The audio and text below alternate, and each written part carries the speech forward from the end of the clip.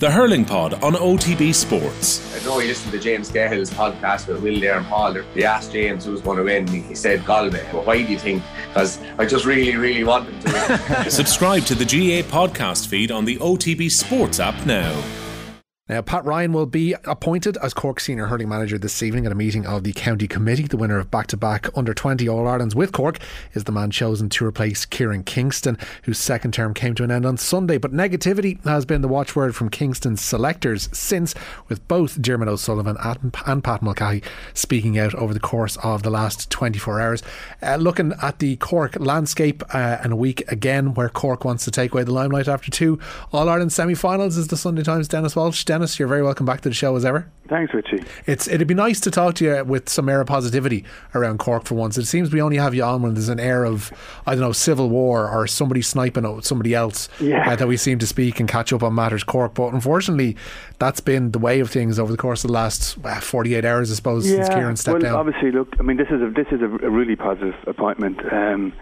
And Pat Ryan would have been involved with Kieran back in 2016 and 2017. He was involved with Kieran Kingston then, and when Kieran Kingston stood down at the end of 2017, Richie, the Cork players really wanted Pat Ryan to take it, and at the time this wasn't the right time for Pat, and he stepped away, and you know, as you say, he had a great success with the Cork Under-20s, and he would have been locally, he would have been seen as the best possible replacement for Kieran Kingston, but nobody really knew whether he was prepared to take it or not. So that actually, that really is a very good news story for Cork hurling, that Pat has found the time and has found, that he was in a position to say yes.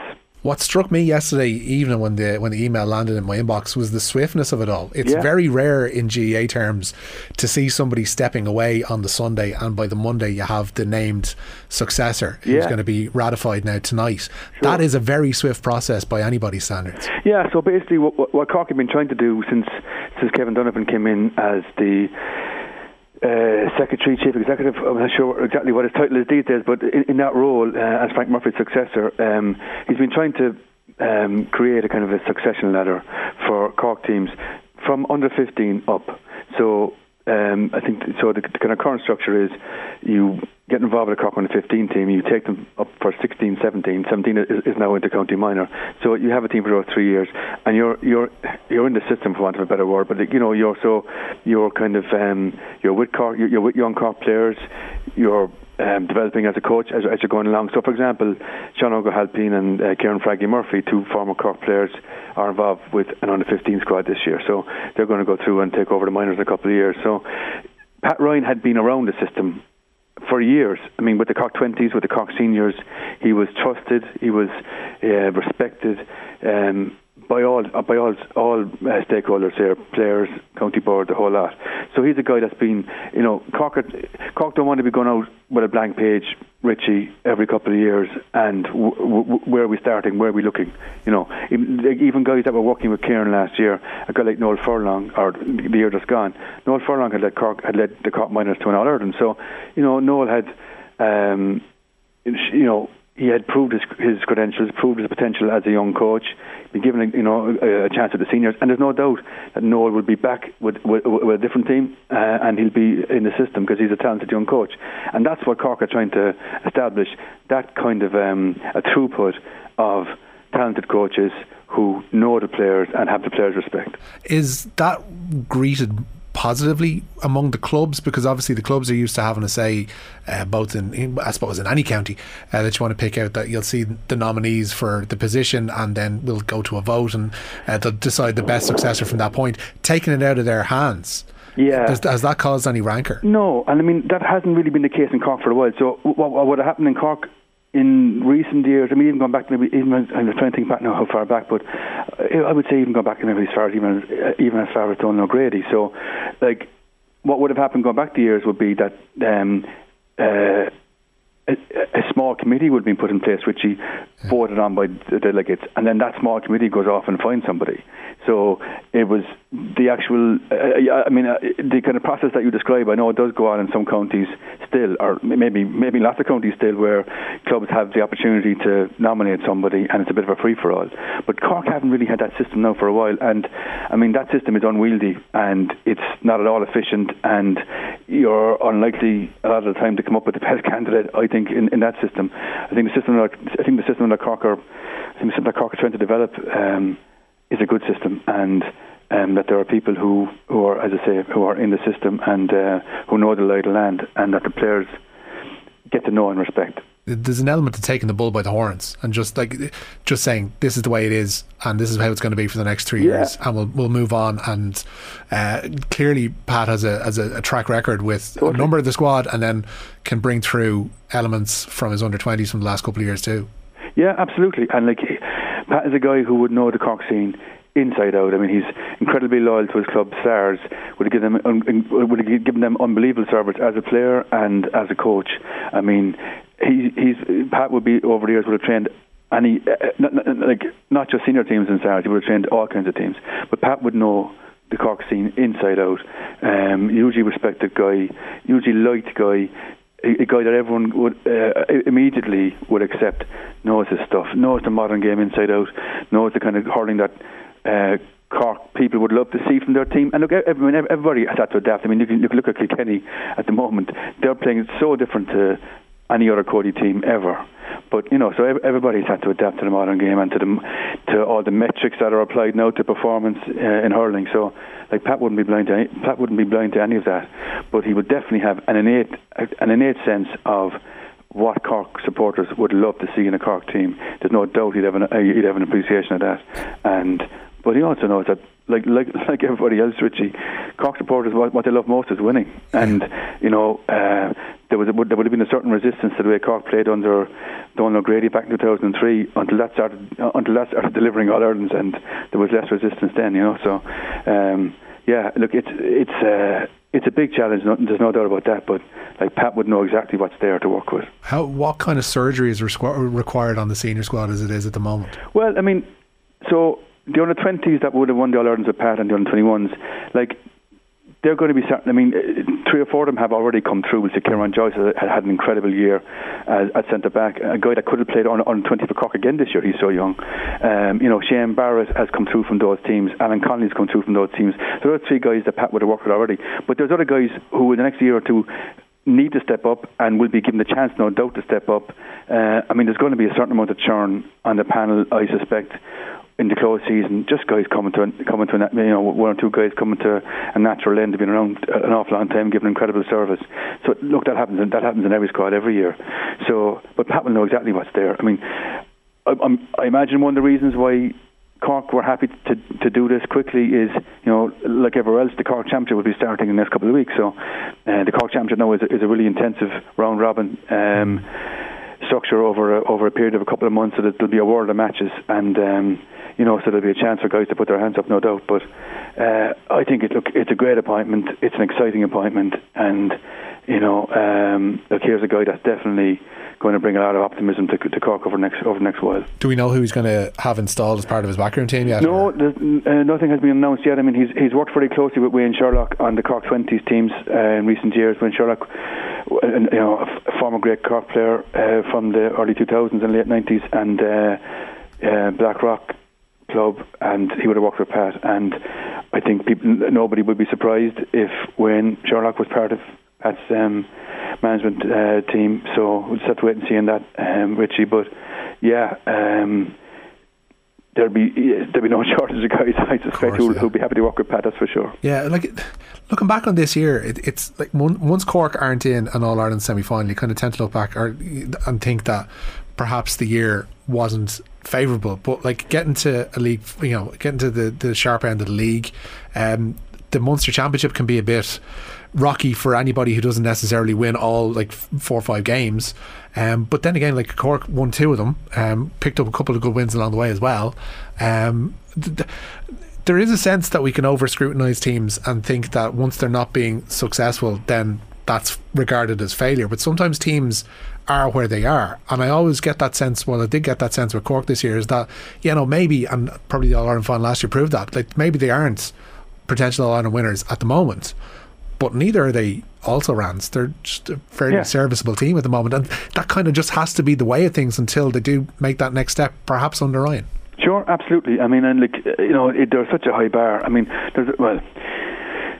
we don't always have great All-Ireland champions in either football or hurling. At the moment, there was a great team setting the bar, as there was for many years with Brian Cody and Kilkenny. So it's a really high bar for any team to reach.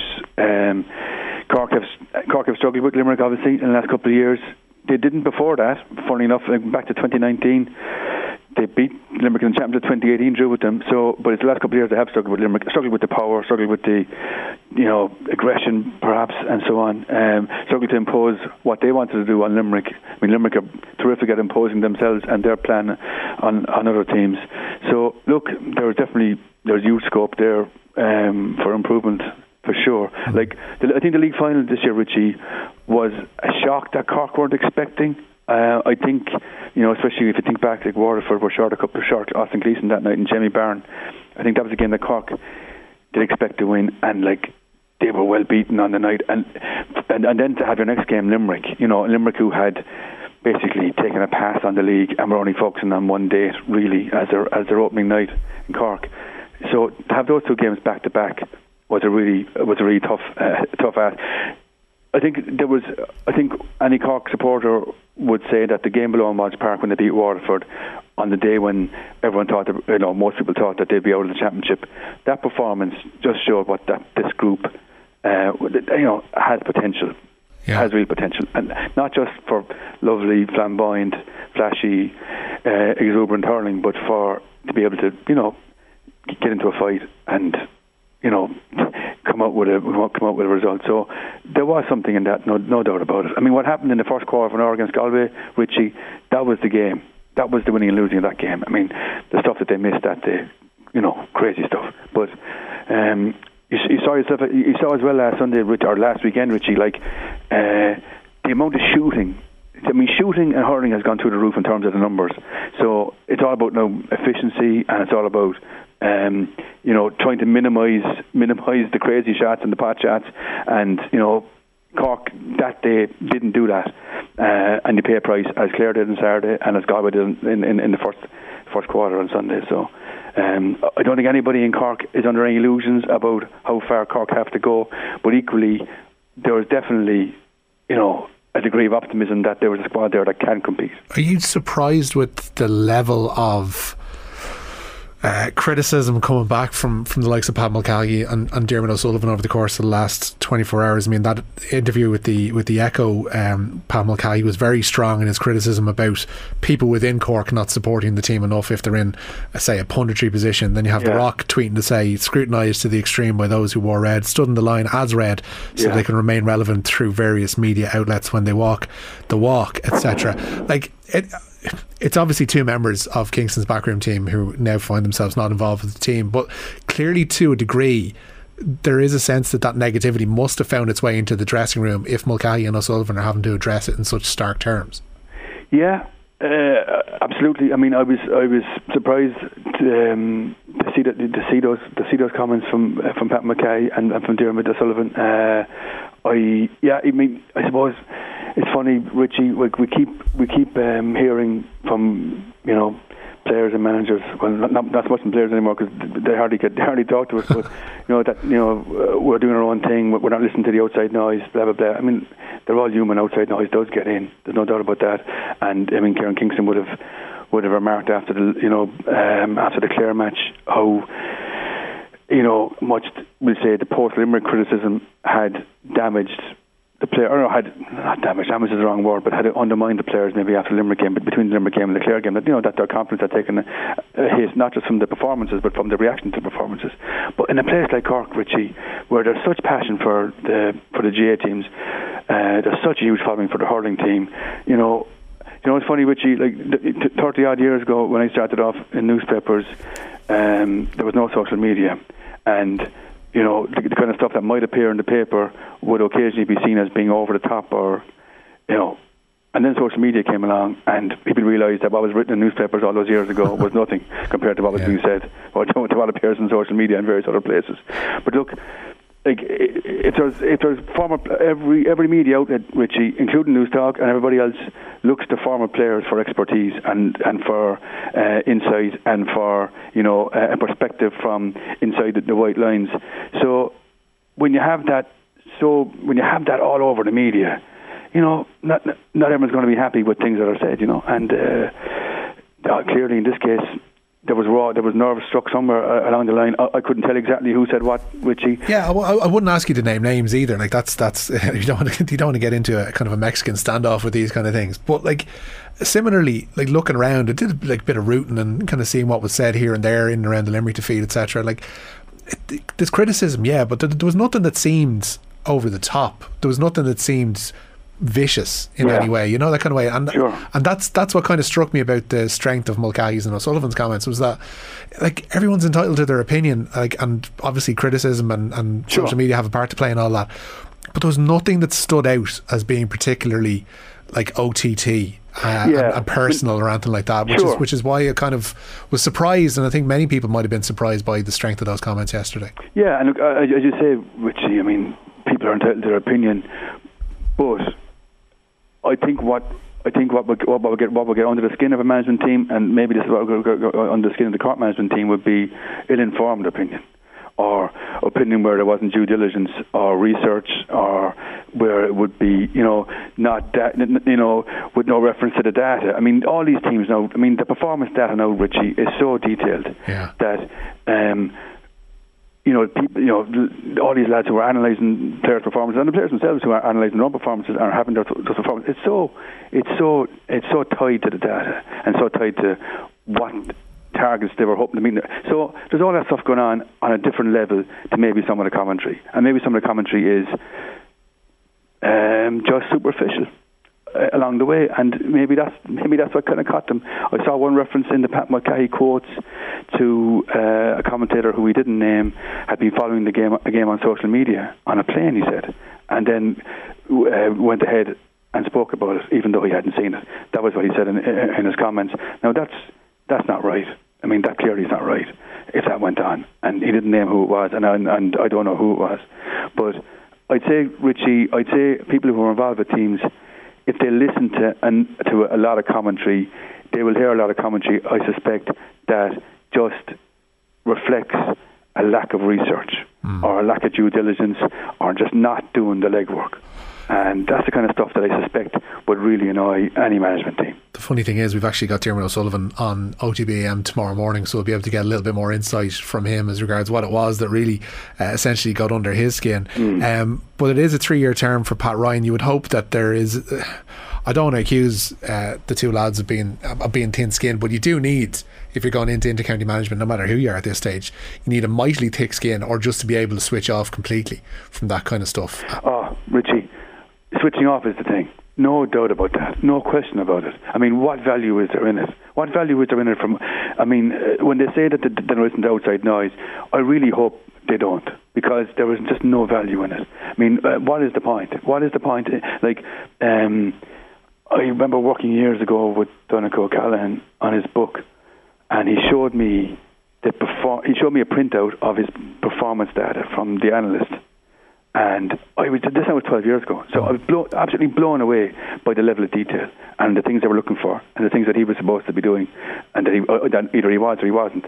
And I remember thinking, there's no way any analysis of that match in the media would have come close to the kind of analysis that Donnacha had been exposed to for his performance. And I've no doubt that I mean, there was terrific analysis going on now in various places. I was watching the Sunday game on Sunday night, and I thought Donald did some terrific stuff on the games on the big screen. But that's not universal, Richie, and for the people who are involved with teams who need to get really down into the weeds of performances and performance analysis, what are they to gain from listening to outside noise? Nothing.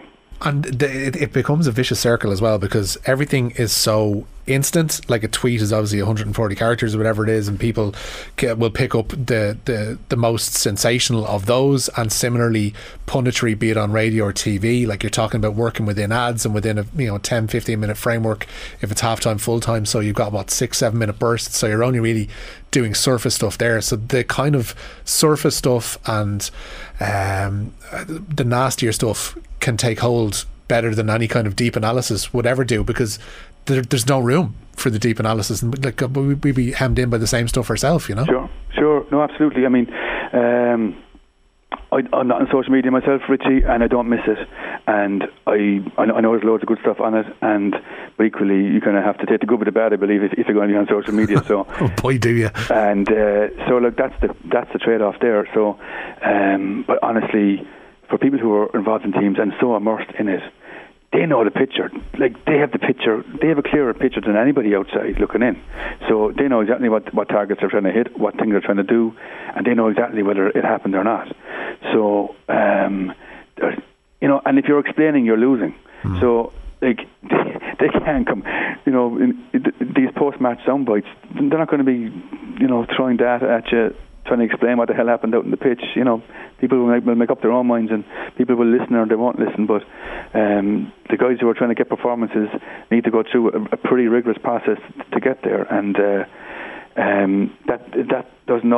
wouldn't always be reflected in the commentary. Yeah, and the track record, I guess, of Pat Ryan over the last 4 or 5 years would suggest that rigorous process is going to continue on with Cork. And like the watchword that came in on it was negativity, but it seems to be a very positive atmosphere that he's going to bring to the camp, and the fact that he's got this track record behind him, and there are the raw materials there for Cork, and there always will be, because Cork is Cork, to get competing at the top level pretty soon. Well, Richie, Cork is Cork has been poisoned for that phrase has been there for as long as I'm around, and like, it just doesn't cut anything, doesn't cut any ice whatsoever. I mean, they spent a long time, trusting in voodoo and old systems, and we'll be all right. They'll come through from here, there, and everywhere, and they weren't coming through from anywhere. And it wasn't until they got down and put a bloody good process in place for developing underage talent that they even got to the start line. So we'll say Cork would have been a good few years behind Limerick in terms of doing the right thing with development squads.